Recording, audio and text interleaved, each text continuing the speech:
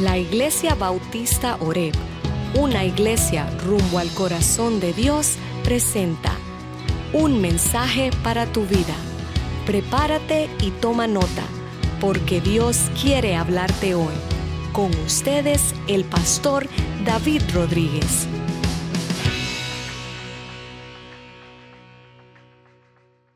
Comenzando en el verso 16. Mientras Pablo los esperaba en Atenas, recuerde que Pablo se fue solo y estaba esperando a sus compañeros que llegaran después. Mientras los esperaba en Atenas, su espíritu enardecía dentro de él al contemplar la ciudad llena, dice, llena de ídolos, llena de ídolos. Mire, la ciudad de Atenas era una ciudad dada por completo a la idolatría. Y esto le hizo a Pablo sentir un ardor por dentro que le dolió. Y llega, mire, si usted va a Atenas, si usted logra viajar a Grecia, a Turquía y a todos estos lugares antiguos donde habían estas religiones, en Italia, en el área de Roma y en otros lugares, usted va a ver monumento tras monumento tras monumento de santuarios, templos y estatuas de diferentes ídolos y de toda clase. Hoy en día nosotros podemos ir. ¿Cuántos de ustedes han tenido la oportunidad de visitar lugares así? Yo estuve en algunos de esos lugares y yo me tomaba fotos encaramado en cuanta piedra había. Cuánto monumento había, yo me le subía arriba y tómenme una foto. Gracias a Dios que esas fotos ya yo no sé ni dónde quedaron, porque a vergüenza me dan ahora. Pero veía todo esto y simplemente iba como un turista. Yo veía, esa es la estatua tal, tómenme una foto para decir que estuve aquí. Mira el muro tal, subamos encima del muro, venga, otra foto. Y para mí eso era simplemente turismo. Pero para la gente de este tiempo, todos esos monumentos no eran nada de turismo. Pablo no iba de viaje turístico a ver los monumentos. Pablo iba a llevar el evangelio. Y estos monumentos no eran cosa para admiración del visitante, sino para religión, para orarle, para rezarle, para ofrecerle, para pedirle, para complacerles. Esto es otra cosa. Y a Pablo le duele porque todos estos monumentos están relacionados con religión o idolatría. Pero sigo leyendo en el verso 17 porque solo leí un verso. En el verso 17 dice, así que discutía en la sinagoga con los judíos y con los gentiles temerosos de Dios y diariamente en la plaza con los que estuvieran presentes. Otra vez Pablo llega a esta ciudad y lo primero que busca es la sinagoga. Busca el lugar de reunión donde él puede hablar de la palabra de Dios. Como le dije, Pablo no andaba de viaje turístico y de vacaciones. Pablo andaba en misión de llevar el evangelio. En el verso 18, también disputaban con él algunos de los filósofos epicúreos y estoicos. Algunos decían, ¿qué quiere decir este palabrero? Parlanchín, charlatán. ¿Vieron la burla? Y otros, parece ser un predicador de divinidades extrañas, porque les predicaba a Jesús y la resurrección. Paremos aquí un momento también, porque aquí hay un par de cosas. Primero que nada, menciona dos grupos de personas. Menciona aquí a los epicúreos y a los estoicos. ¿Quiénes son los epicúreos? Los epicúreos son la gente que cree en el existencialismo o la experiencia presente. En otras palabras, vive la vida y disfrútala. Disfruta lo que vives. Y by the way, lo que tú creas basado en tu experiencia, esa es tu verdad. Lo que yo crea basado en mi experiencia, esa es mi verdad. Y todas las verdades se valen aquí. Eso eran los epicúreos. Aquellos que estaban viviendo por el momento. Eran ateístas, eran materialistas. Su plan era simplemente el disfrute de la vida. Disfruta la vida porque después de esto se acabó. Ahora, los estoicos eran diferentes. Los estoicos miraban el mundo y decían, esto es Dios. Todo lo que refleja la creación, eso es Dios, el universo. Sus leyes de existencia, o sea, la creación viene siendo Dios. Esto es panteísmo. Si alguna vez usted ha oído hablar de eso, eso se llama panteísmo. Y el énfasis de ello era en la disciplina y el control, autocontrol, o sea, control personal. Los placeres de la vida no son buenos. No, los placeres de la vida. Entonces era un grupo diferente a los epicúreos. Aquellos decían, disfruta la vida, y estos decían, perdura en la vida. O sea, soporta la vida. La vida es un ser de malas cosas. En la vida lo malo también se vale, ¿verdad? Y esto era lo más importante para ellos. No creían en las emociones, no querían la felicidad, sino que simplemente el pensamiento era lo que gobernaba. O sea que los epicúreos decían, disfruta la vida. Y los estoicos decían, perdura a través de la vida, soporta la vida. Ahora, en el verso 19, seguimos, ¿ve? Le tomaron y lo llevaron al areópago diciendo, ¿podemos saber qué es esta nueva enseñanza que proclamas? Porque te oímos decir cosas extrañas. Vemos allí curiosidad, vemos allí que estaban siendo sarcásticos con él. Porque te oímos decir cosas extrañas, por tanto, queremos saber qué significan. Y en el verso 21 dice, pues todos los atenienses y los extranjeros de visita allí no pasaban el tiempo en otra cosa, sino en decir o en oír algo nuevo.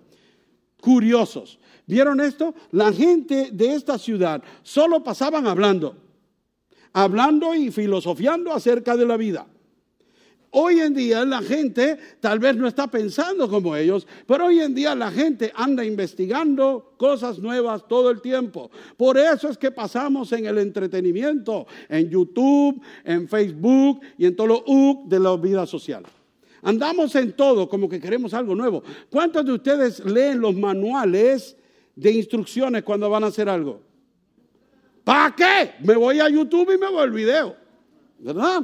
Ahora nos vemos el video en YouTube. Ahora andamos buscando una información, averiguando. Y oímos un tema y enseguida googleamos. Enseguida llamamos a Alexa. Enseguida llamamos a todo el mundo porque queremos más información. Ahora, esta gente era así también, solo que no tenía las comodidades que nosotros tenemos y los avances. Entonces pasaban todo el tiempo hablando, en tertulia, conversaciones. Siempre andaban intercambiando información y se encuentran con este que llega y ahora trae información nueva que no tiene nada que ver con lo que ellos creen y se burlan de él y le dicen, este charlatán, ¿qué le pasa? Y vamos a ver la acusación. ¿Quién es este charlatán? ¿Quién es este que parlotea? ¿Quién es este papagayo? ¿Quién es este que anda con toda esta información? Esa fue la acusación. Lo vemos allí. ¿Verdad? La idea de este parloteador, como dice creo que en la versión donde yo estoy, ¿verdad? Este que parlotea cosas, este que habla cosas, este hablador, este charlatán que anda charlando tantas cosas. La palabra que se usa allí, la palabra que usa el escritor cuando ellos dicen esto es, en inglés me gusta porque la palabra es babbler, como el que habla babosadas, como el que anda hablando tonteras, ¿verdad? Ahora, eso es lo que está diciendo. Ahora, ¿a qué se refiere la palabra? Esta palabra significa aquel que toma cualquier cosa dicha, cualquier cosa que oye y la agarra y la toma como para sí y después quiere impartirla. Aquel que oye cualquier cosa, la recoge y después quiere impartirla. Otra idea de la palabra que se usa allí es como la de pajaritos que van picoteando en el suelo y agarran toda la semilla que encuentran por ahí. Otra idea que se usa aquí es también la del que recoge basura para venderla. ¿Ha visto gente? Que para unos eso es basura, pero para los otros eso es un tesoro. Entonces lo que le están diciendo a Pablo aquí, lo que viene es recogiendo toda la basura y ahora quiere venderla como si fuera un tesoro. Eso es lo que está haciendo Pablo, esa es la acusación. Ahora, qué interesante es que nosotros nos debemos dar cuenta de que Pablo se encuentra con ellos en una situación en la que ellos tienen una cierta resistencia, como que ya lo tienen todo figurado. Yo no necesito oír todo eso que tú traes. We got it together. Ya nosotros tenemos esto figurado. ¿Qué vienes hablando tú? Y yo no sé si usted se encuentra con eso, con alguno de sus familiares o amigos o personas a las que usted trata de hablarles de Cristo, que ya lo tienen todo figurado. No, yo no necesito que me hable de eso. I got it. Ya yo tengo todo figurado en mi vida. Yo no necesito nada de eso. No sé de qué viene a hablarme porque no me interesa. Ahora, entonces pensamos nosotros que esto es oportunidad. No, pensamos que es un caso perdido. ¿Cuántos de ustedes conocen a alguien que usted piensa es caso perdido? No lo mire. Puede ser que esté aquí. Pero a veces nosotros pensamos que hay personas, este nunca va a cambiar, este nunca va a escuchar. Eso decían de mí. ¿Algunos de ustedes decían eso de usted? Este jamás. Entonces nosotros tenemos que entender que una de las cosas que tenemos que entender es que algunos pueden ver una causa perdida, otros lo ven como una oportunidad. Yo quiero que entienda, Pablo se encuentra en Atenas, se encuentra con este grupo de personas que ya lo tienen todo figurado, tienen un Dios para cada cosa, y le voy a demostrar algo bien interesante. No solo tenían uno para cada cosa, tenían uno hasta por si acaso había otra cosa. Usted sabe, como algunos dicen, me lo sé todo y si la que no me sé me la invento. Así estaban los atenienses, pero vamos a llegar allí en un momento. Pero Pablo cuando entra allí se indigna, no le gusta lo que ve, se entristece de ver tantos ídolos, tantos dioses, tantos templos. Y me hace pensar en nosotros hoy día. ¿Qué hacemos nosotros? Pablo vio esto y dijo, no, esta gente está más perdida que la mamá de Tarzán, que ya no la encuentran todavía. Pablo no dijo esto es caso perdido, sino que hizo una oportunidad de lo que vio. ¿Cuántos de nosotros vamos al French Quarter y cuando pasamos así cerca de la Bourbon, porque nosotros no caminamos por la Bourbon, Dios nos libre, pero pasamos por ahí cerca y decimos, eso está perdido, allí no hay nada? ¿Qué tal si yo le invitara y le dijera, vamos a llevar el evangelio, vamos a caminar por la Bourbon a llevar a Cristo? No hay ni un amén. Porque pensamos, eso es caso perdido, pastor. Más bien yo voy allí y me atrae más lo que veo que yo hacer atractivo para ellos. Más bien yo me voy a perder, pastor. Entonces mejor no me lleve para allá. Entonces nos ponemos a pensar en eso, ¿verdad? De que eso es caso perdido. Y lo echamos a un lado. A veces nosotros pensamos en lugares así. ¿Qué tal la ciudad de Las Vegas? Algunos cristianos pensamos, ¿a qué voy a ir allá? Yo soy uno de ellos. Caso perdido, para ir a ver casinos y shows. Pero hay cristianos que van allí de vacaciones. Les encanta ir a Las Vegas de vacaciones. Yo no sé qué ven allí. Nunca he estado en Las Vegas, pero lo he visto en televisión. Y he estado en otros lugares parecidos, como Reno, Nevada, que es una imitación de Las Vegas. ¿Verdad? Entonces yo me pongo a pensar, ¿qué hago yo allí? Ahora, algunos ven Las Vegas como una oportunidad. Y dicen, no. Aquí hay que llevar el evangelio. Y si no me cree, pregúntele a Julio. Su papá es pastor en Las Vegas, ¿verdad? Hay una oportunidad. Y a veces nosotros pensamos en un lugar y decimos, aquí esto es caso perdido. No, no es caso perdido porque Dios no pierde un caso. Usted puede llevar a Cristo donde quiera. Cuando usted encuentre oposición, mire, usted lo que tiene que hacer es crear una oportunidad por usted misma, por usted mismo. Es importante que sepamos eso. Mire, cuando no hay oposición, aproveche y comparta. Pero si hay oposición, crea una oportunidad para compartir. Busca la manera de crear una oportunidad para compartir. Nosotros vemos a los apóstoles, desde Pedro, todos hasta llegar al apóstol Pablo, y cada uno de ellos iba de pueblo en pueblo, de lugar en lugar, de ciudad en ciudad, o donde quiera que estaban, y no iban de turistas, iban con una misión, no iban a ver, iban a convencer con el evangelio, iban a impartir la verdad. Algunos fueron encarcelados, otros fueron latigados, castigados a palos, a pedradas, en amenazas de muerte, y nada de eso los detuvo. Siempre encontraron una oportunidad para compartir el evangelio. Lo que pasa es que nosotros a veces vemos la oposición o vemos el obstáculo y ahí quedamos, lo vemos y decimos, mire, esto es un obstáculo. Ahora vemos la oportunidad y decimos, esto es una oportunidad. Y nunca se nos ocurre pensar que dentro de las oportunidades también hay obstáculos, pero dentro de los obstáculos va a haber oportunidades también. Hubo un caballero llamado J. Sidlow Baxter que dijo lo siguiente: ¿cuál es la diferencia entre un obstáculo y una oportunidad? ¿Sabe cuál es la diferencia? Según Sidlow, la diferencia entre un obstáculo y una oportunidad es nuestra actitud. ¿Cómo lo vemos? Nuestra actitud hacia esa oportunidad y nuestra actitud hacia ese obstáculo. Porque en cada oportunidad hay dificultad y en cada dificultad hay oportunidad. Me gustó eso.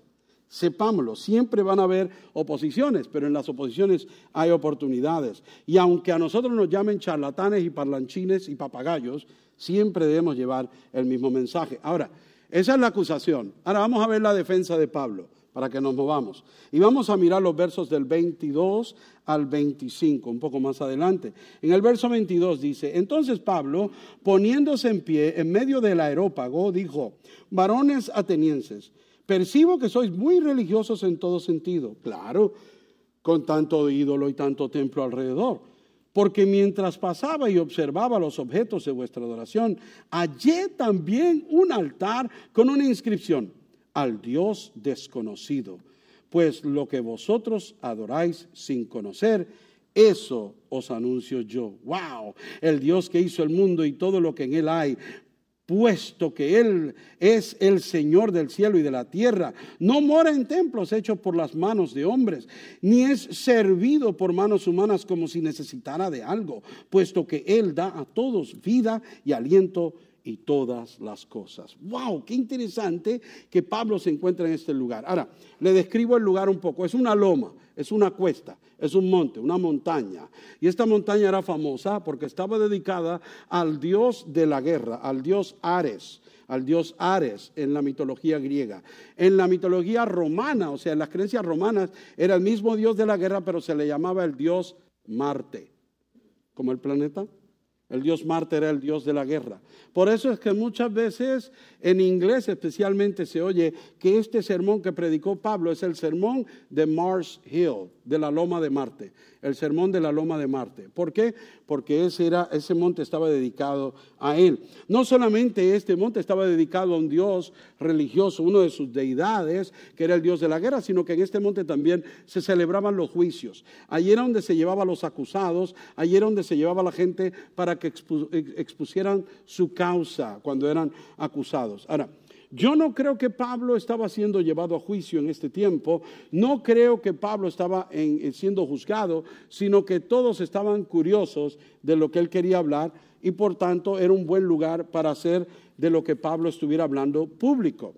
Y hacerlo público también porque querían hacer un espectáculo de Pablo, querían burlarse de él, como lo llamaron charlatán, ¿verdad? Ahora, podríamos pensar que hay cierta curiosidad de parte de ellos, porque dijo en el verso 21 que eso era lo que hacían los atenienses y los visitantes todo el tiempo, hablar de filosofía, hablar de ideas de vida. Entonces, era curiosidad, pero también para ridiculizarlo y burlarse de él. Ahora, cuando Pablo se pone de pie en el Areópago, ¿verdad? Entonces ve una inscripción que dice: al Dios desconocido. ¡Qué interesante! Yo andaba pasando por aquí y veo al Dios tal, al Dios tal, a la diosa tal, a la diosa tal, a la diosa tal, y veo uno, el Dios desconocido. Esto era lo que le estaba diciendo antes, hace un rato, que nosotros no podemos tener a Dios como si fuera backup plan, por si acaso. O sea, ¿verdad? Como el plan de emergencia. En caso de emergencia, rompe el vidrio. En caso de emergencia, este es el Dios, el desconocido. Porque tenemos un Dios para la guerra, tenemos un Dios para la fertilidad, tenemos el Dios de la agricultura, tenemos el Dios de esto, pero por si acaso nos faltó uno, hay uno desconocido. Vamos a ponerlo así. O sea, ¿vieron eso? Donde están tratando básicamente de decir: vamos a cubrir todas las bases para estar seguros que no nos quede un hueco. Vamos a poner uno desconocido, que si encontramos todos y nos falta uno, pues debe ser ese. Querían llenar y satisfacer su sentido de religiosidad, aún poniendo una inscripción de un Dios desconocido. Y lo lindo de todo es que Pablo le dice: ¿saben qué? A ese Dios desconocido, a ese es el que yo le estoy hablando. Ese que ustedes no conocen. La gente piensa en esto y no solamente piensa como en un plan de protección al final, sino también como relatividad. O sea, tú crees una cosa, tú crees la otra, tú crees esto, yo creo esto. Y ya, todos creemos lo que creemos, pero todos los caminos llevan a Roma. Pero es que yo no quiero ir a Roma. ¿Me entienden lo que le quiero decir? Entonces había para todos. Los atenienses se aseguraban de que todo el mundo pudiera tener su religiosidad y su satisfacción religiosa como tal, ¿verdad? Ahora, nosotros a veces como cristianos también hacemos lo mismo, porque aún nosotros los cristianos a veces usamos a Dios como el plan de emergencia. A mí me ha pasado, ¿a usted no le ha pasado que usted piensa en un plan, piensa en una cosa, tiene algo en mente y se emprende en hacerlo? Y después que va a mitad de camino dice: tengo que orar. Tonto, debiste orar antes de dar el primer paso. Esperaste a andar a mitad de camino para orar. ¿A nadie le ha pasado eso aquí? Solo a mí, me imagino. El único que le pasa esas cosas, Mariel, es a mí, créeme, ¿no? Pero nosotros no nos damos cuenta que a veces estamos buscando cómo tener un plan B, ¿verdad? Y ahora, lo que Pablo está diciendo, a ese Dios que ustedes llaman desconocido, a ese Dios que ustedes tienen por adoración, a ese Dios desconocido, a ese, ustedes no saben lo que adoran, y le dice, son unos ignorantes. ¡Qué tremendo! ¿Cuántos de ustedes alguna vez le han tratado de compartir el evangelio a alguien y le dicen, mira acá ignorante que te quiero decir la verdad? ¿Se puede imaginar cómo se sienten? No, por favor, algunos de nosotros los tratamos de esa manera, puede ser. Y Pablo lo que está haciendo aquí, yo no quiero que pensemos que Pablo se está desquitando. Ustedes me llaman charlatán, yo les digo ignorantes. Recuerde que lo mismo que hablamos la semana pasada, Pablo no anda en esas disputas así. Pablo está hablando la verdad. Porque Pablo lo que está diciendo aquí, ustedes son ignorantes, no porque son brutos, como nosotros a veces queremos decirle a alguien, sino porque ignoran la verdad, porque no conocen la verdad, porque no tienen la verdad, no conocen la información que contiene la verdad.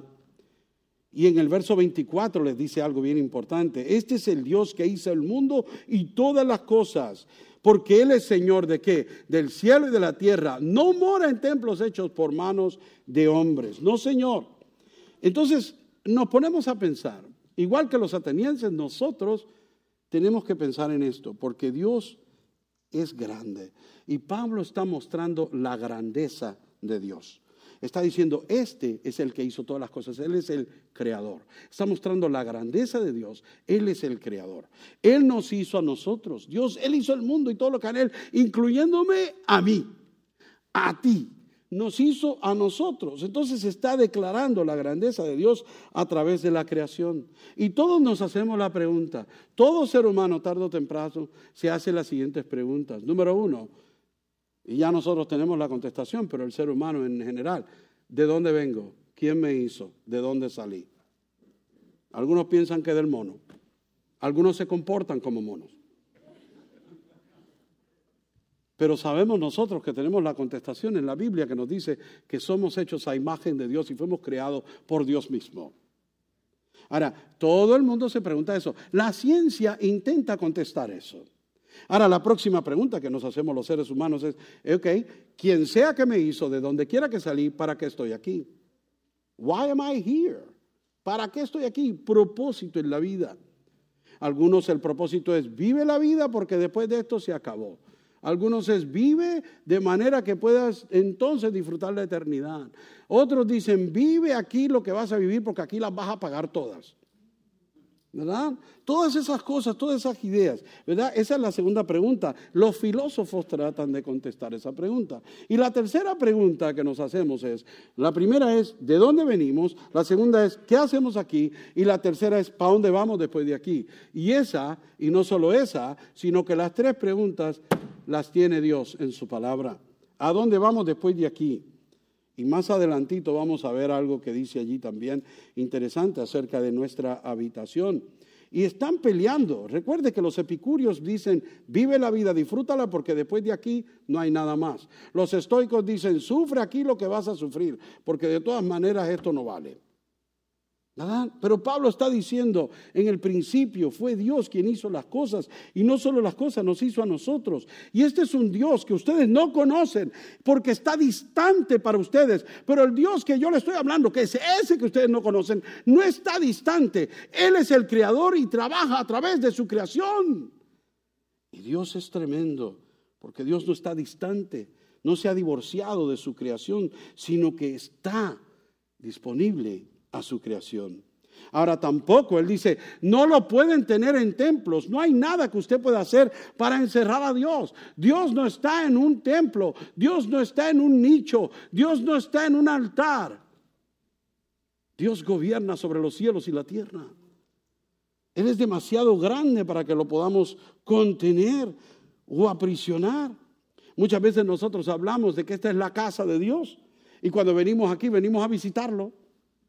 Mire, la idea es simbólica de que esta es la casa de Dios. ¿Pero por qué esta es la casa de Dios? Porque aquí se reúne el cuerpo de Cristo. Porque aquí se reúne la iglesia. Porque aquí se reúne el pueblo de Dios. ¿Verdad? Pero esta casa no tiene nada que ver con la presencia de Dios como tal. Se imagina, si no tuviéramos este edificio, entonces Dios no tiene a dónde ir. No tiene dónde dormir.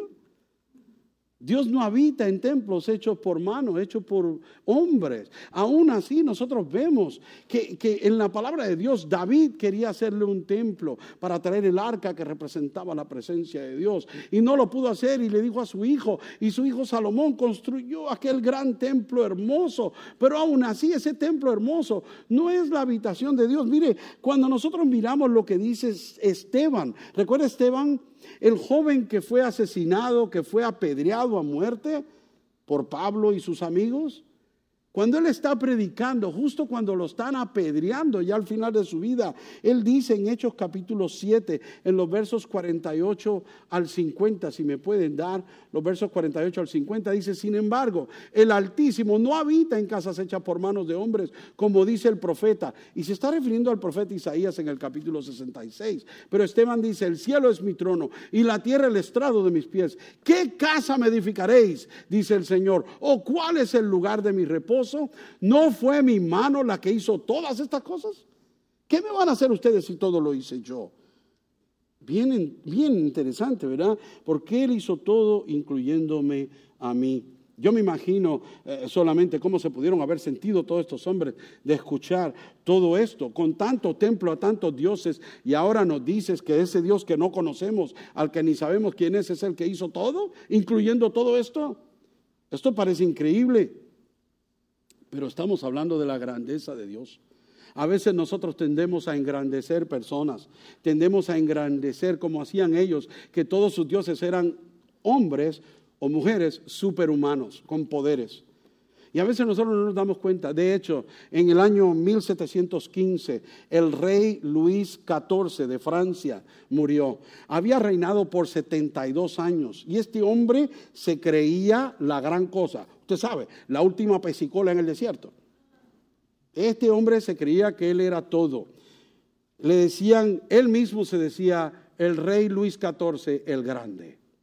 Él mismo se daba grandeza. Este monarca fue muy famoso porque él decía: yo soy el Estado, o sea, yo soy la nación, soy yo. Si usted quiere definir algo, tiene que mirarme a mí. En su funeral, cuando murió en 1715, se hizo una gran bomba y en aquella catedral lo pusieron en un ataúd de oro para velarlo, y miles de personas en Francia llegaron a esta catedral para admirarlo, para venerarlo a Luis XIV el Grande. Inclusive decidieron sus seguidores, su corte, que dentro del templo iban a estar todas las luces apagadas, o sea, todas las velas. Recuerde que no tenían electricidad como nosotros. Ni una vela excepto una, en aquella oscuridad. Solo una vela sobre el ataúd de Luis el Grande, para mostrar que Él es la luz y Él es el único grande aquí. Cuando subió el monje que iba a predicar, el obispo Massillon, cuando subió al púlpito, empezó sus palabras de introducción y luego bajó al ataúd, apagó la vela y dijo: ustedes pensarán que este hombre era grande, pero el único grande aquí es Dios. Y yo creo que Pablo estaba demostrando a la gente: ustedes piensan en muchos grandes que ustedes mismos han creado, pero el único grande aquí es Dios, el creador del universo, el que habita fuera de su creación y aún dentro de su creación obra, y Él es el que ha creado todo. Él no fue creado, Él habita en su aposento y Él no necesita un techo, no necesita un edificio para encontrar reposo, pero decidió descender, morar entre nosotros, mostrarnos su amor, para que entonces nuestros propios corazones fueran su habitación. Imagínense eso. A todo aquel que se arrepiente, a todo aquel que le cree y deposita su fe en Él, su corazón se vuelve en la habitación de Dios. Por eso es que usted viene a esta iglesia, usted viene a este edificio y va a notar que no tenemos imágenes, no tenemos santos trepados en nichos, no tenemos figuras de Jesucristo, no tenemos nada de eso. ¿Por qué? Porque no hace falta. Porque no hace falta. Porque no hace falta. Nuestro Dios no le vemos, pero es real. Podemos imaginarnos miles cosas y le podemos adorar sin necesidad de verlo. Lo único que usted verá aquí es el símbolo de su amor, que es la cruz. donde Cristo dio su vida. Y como puede notar, en esa cruz no hay un Cristo, porque Cristo lo bajaron de la cruz, lo enterraron y puede ir a ver la tumba, está vacía. Él vive y reina desde el trono en los cielos. Él está vivo, Él no está en la cruz. Pero aún así, no hay lugar, no hay manera, no hay espacio suficiente para contener la grandeza de Dios. Pero no solo la grandeza, Pablo le está hablando también de la bondad de Dios. La bondad de Dios. ¿Por qué? Porque Él es proveedor, porque Dios provee, porque Él es bueno. En el verso 25 dice que Él no es servido de manos humanas. Nosotros no hacemos nada por Él. Él no necesita nada. Más bien somos nosotros los que lo necesitamos. Y Él es el que nos da vida, nos da aliento y nos da todas las cosas. Amén. Todo lo que usted tiene es porque Dios se lo da. Todo lo que usted puede, logra, tiene en la vida, simplemente Dios se lo permitió. Punto. Si Dios no se lo permite, usted puede hacer todo el esfuerzo y no logra nada. Y esto es bien importante que sepamos, porque cuando Pablo dice esto, cuando Pablo dice, este Dios que es el Creador, te da todo, hasta tu aliento, tu vida y todas las cosas, le está rompiendo todos los esquemas a estos griegos. Este es el Dios que usted necesita, Él no lo necesita a usted. Me hizo pensar en estos días también, cuando estaba preparándome para esto, que nosotros estuvimos 5 años para construir este edificio. ¡Qué problema! Dios mío, ¿verdad? Nos costó bastante, pero la hicimos. Y llevamos 10 años aquí, ¿quién lo podría decir? Ahora me pongo a pensar, y si usted ha visto allí en Stump Boulevard, todavía están construyendo un templo. Me parece que es a Buda, ¿verdad? Todavía lo están construyendo hace 800,000 años que empezaron. Todavía están allí, y no es por burlarme de ellos, pero allí está, y mire, tuvieron que poner la estatua de Buda primero para después hacer el templo alrededor, porque no la podían entrar por la puerta. ¡Wow! Cosa tremenda. Ahora la gente va allí, y todavía no está terminado, pero la gente va allí, y tienen que dejar comida, tienen que dejar dinero, tienen que dejar velas, tienen que dejar un montón de cosas, frente al gordo sentado allí, ¿verdad? Y yo me pongo a imaginar y me pongo a pensar, pobrecitos. Tuvieron que ponerlo primero para después encerrarlo porque su Dios es tan grande. Y no se compara a la grandeza de mi Dios. No se compara a la bondad de mi Dios. Y tienen que llevarle. Mire, aquí lo único que usted tiene que traerle a Dios es un corazón dispuesto. Amén. A Dios no hay que comprarle, a Dios no hay que darle para que Él pueda funcionar. Dios se sostiene por su cuenta y está de pie. Mire, nosotros pensamos en esto. Lo que tenemos que entender es que Él nos da todo. Aún en Santiago capítulo 1, verso 17, dice que toda buena dádiva, todo don perfecto, viene ¿de quién? De Dios. Desciende del Padre de los cielos. Él es el que nos da vida y el que nos sostiene con su bondad. Lo dice Mateo capítulo 5, verso 45. Él en su bondad, Él, Dios, nos lleva al arrepentimiento. Mire, en Romanos capítulo 2, en el verso 4, qué importante. Tienes en poco las riquezas de la bondad, tolerancia y paciencia, ignorando que la bondad de Dios te guía al arrepentimiento. La bondad de Dios me debe conducir a mí a arrepentirme. Él es tan bueno que me doy cuenta de lo malo que yo soy. Y vengo a Él en arrepentimiento. A eso. Porque en vez de darle gloria al Creador, le hemos dado gloria a la creación misma. Siempre me gusta. Hay un canto que lo escuché probablemente hace 5 o 6 años, en inglés, del grupo 10th Avenue North, que dice Control. God, you don't need me, but somehow you want me. Oh, how you love me. And somehow that frees me to open my hands up and give you control. Vamos a ver si lo puedo decir en español. Dios, tú no me necesitas, pero me amas. De alguna manera me amas. No me necesitas, pero de alguna manera me amas. Y cuando pienso en esto, deseo soltar las manos y darte todo el control. Porque no me lo merezco. Dios no me necesita. Dios no te necesita. Dios te ama, que es muy diferente. Eso es muy diferente. Bueno, pero miremos entonces. Dios no me necesita. Yo lo necesito a Él.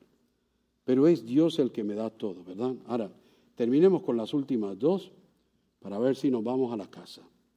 En esta defensa, Pablo diciéndole, le introduzco al Dios conocido. Mire, en el verso 26, vamos al verso 26 y vamos a terminar con esto. Dice, y de uno hizo todas las naciones del mundo para que habitase sobre toda la faz de la tierra. De uno, de Adán, ¿verdad?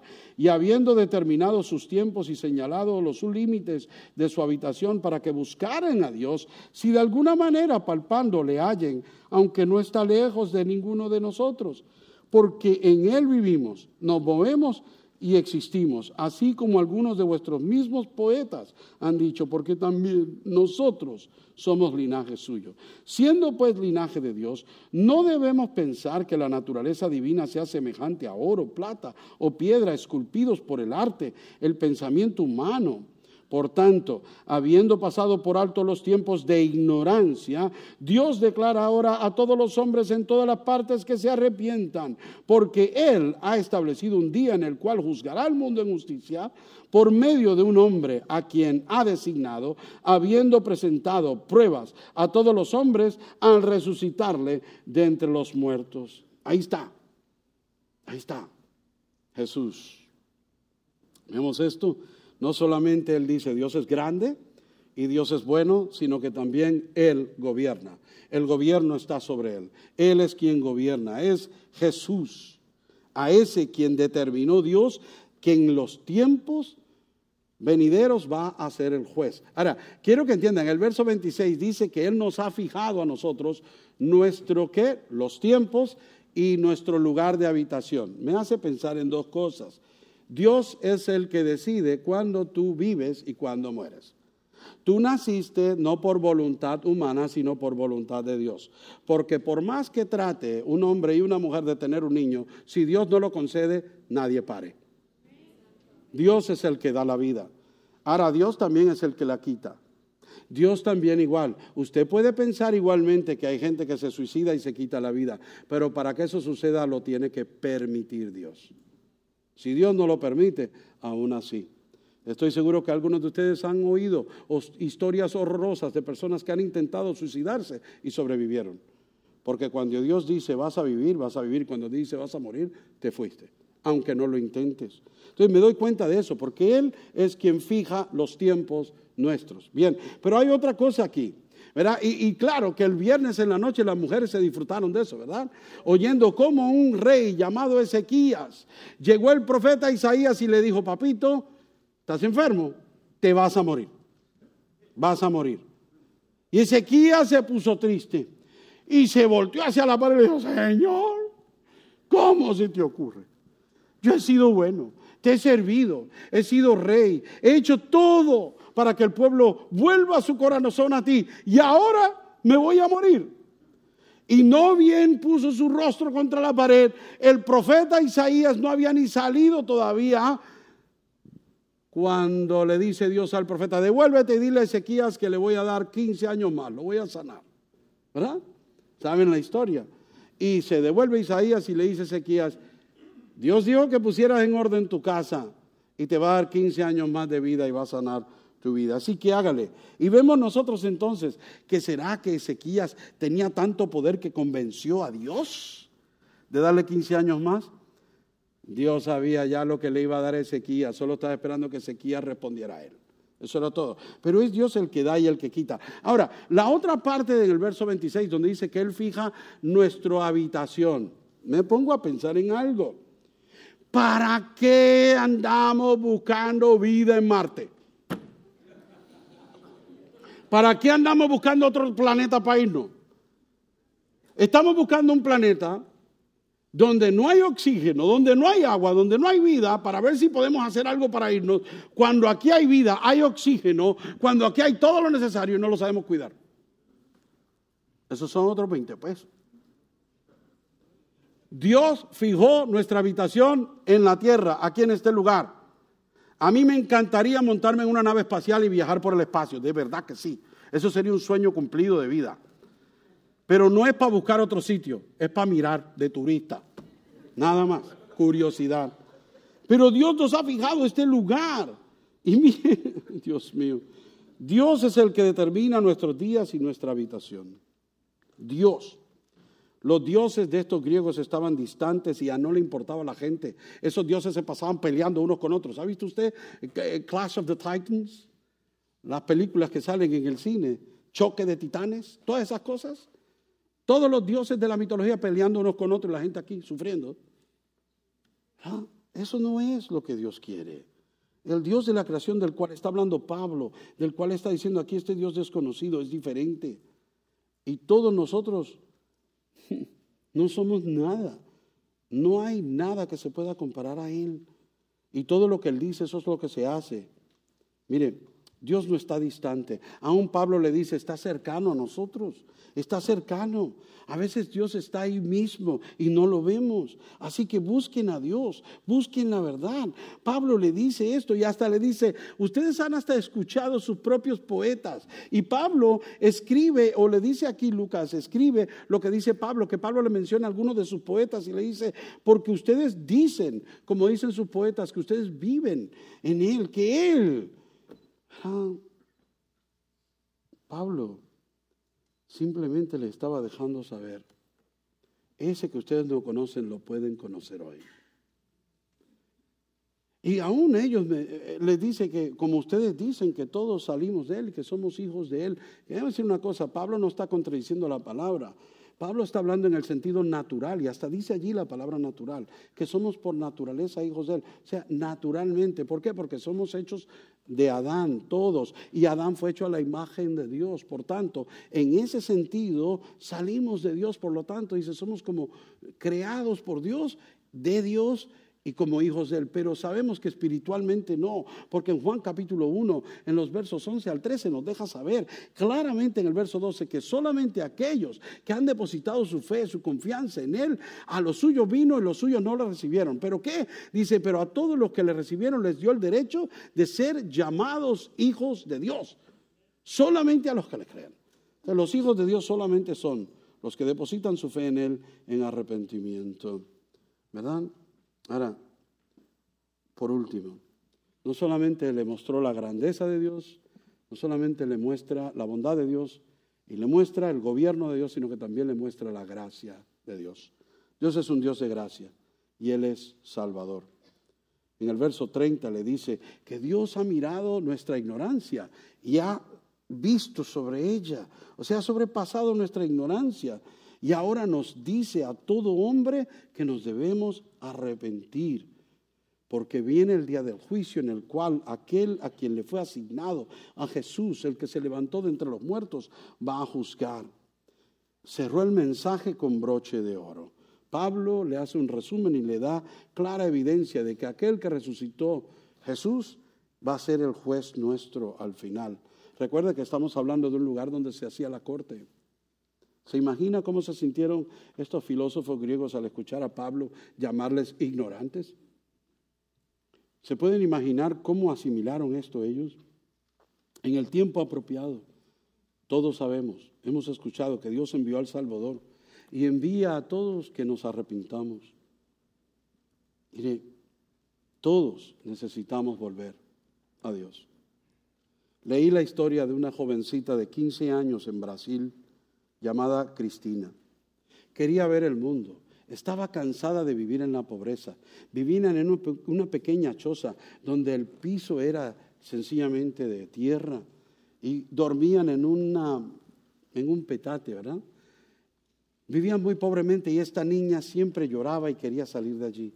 Y un día esta jovencita Cristina decidió abandonar su hogar y en medio de la noche se escapó. Su madre, María, despertó en la mañana para encontrar que Cristina había desaparecido. Fue entonces que ella decidió, tengo que rescatar a mi hija, tengo que buscarla. Y esta madre pobre reunió todo lo que tenía y empacó un bulto y salió corriendo. Paró en la farmacia local y en la farmacia tenían un photo booth, una de esas cajas donde uno entra y se toma fotos. Y se tomó foto tras foto, tras foto, tras foto, doña María. Se tomó foto tras foto y las preparó y escribió una nota en cada una. Y se fue rumbo a Río de Janeiro, a la gran ciudad, a buscar a su hija Cristina.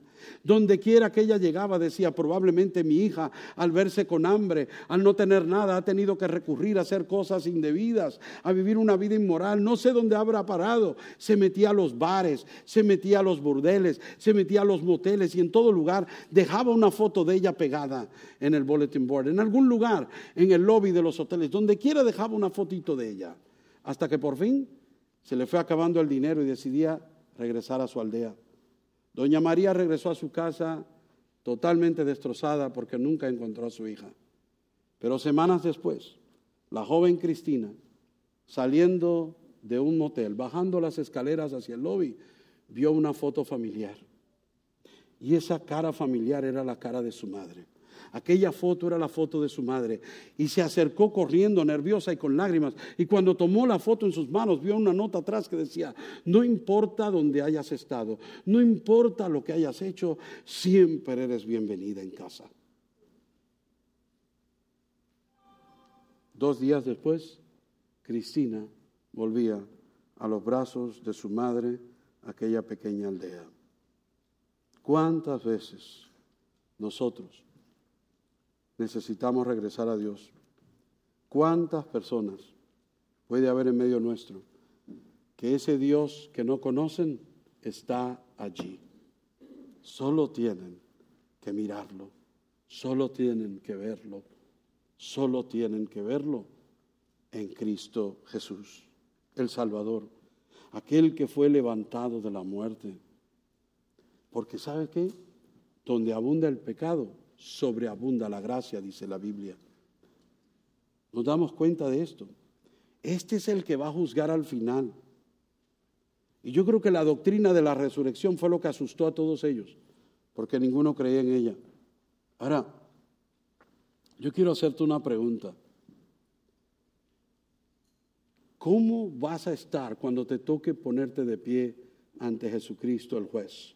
¿Estás preparado? Cuando llegue el día que salgas de este mundo y te toque presentarte frente al juez llamado Jesús, el Hijo de Dios, ¿será que podrás permanecer de pie? Ahora, ¿no sería mejor entonces que ponerme de pie hoy? No esperar aquel día a enfrentar al juez, sino hoy ponerme de pie ante el Salvador y enfrentarlo en su gracia, antes de enfrentarlo en su juicio. Porque el juicio viene, pero la gracia ya llegó. Y yo te quiero invitar a que si todavía no lo has hecho, que hoy te des cuenta de que ese Dios desconocido, que tal vez tú has escuchado de él tantas cosas, si no es tu Dios personal, si no es el Dios que habita en tu corazón, si no es el Dios al cual tú te has rendido, le has creído y has entregado tu vida por completo y te has arrepentido, sigue siendo desconocido para ti. Y va a llegar el día en que Jesús el juez va a decir, apartaos de mí, nunca os conocí. ¡Wow! ¡Qué doloroso! Pero hoy tú puedes conocerle a Él y Él te conoce. Y puedes hoy entrar en la vida eterna y gozar de su gracia, para que cuando llegue el juicio tú puedas ponerte de pie delante de Él y Él diga, entra, buen siervo fiel, al reposo, al aposento de tu Señor. No sé qué estás esperando. Probablemente usted conoce a alguien, fuera o aquí mismo, que nos está viendo, que está aquí sentado, que miles de veces ha escuchado el mensaje, pero jamás le ha entregado su vida a Cristo. No sé qué estás esperando.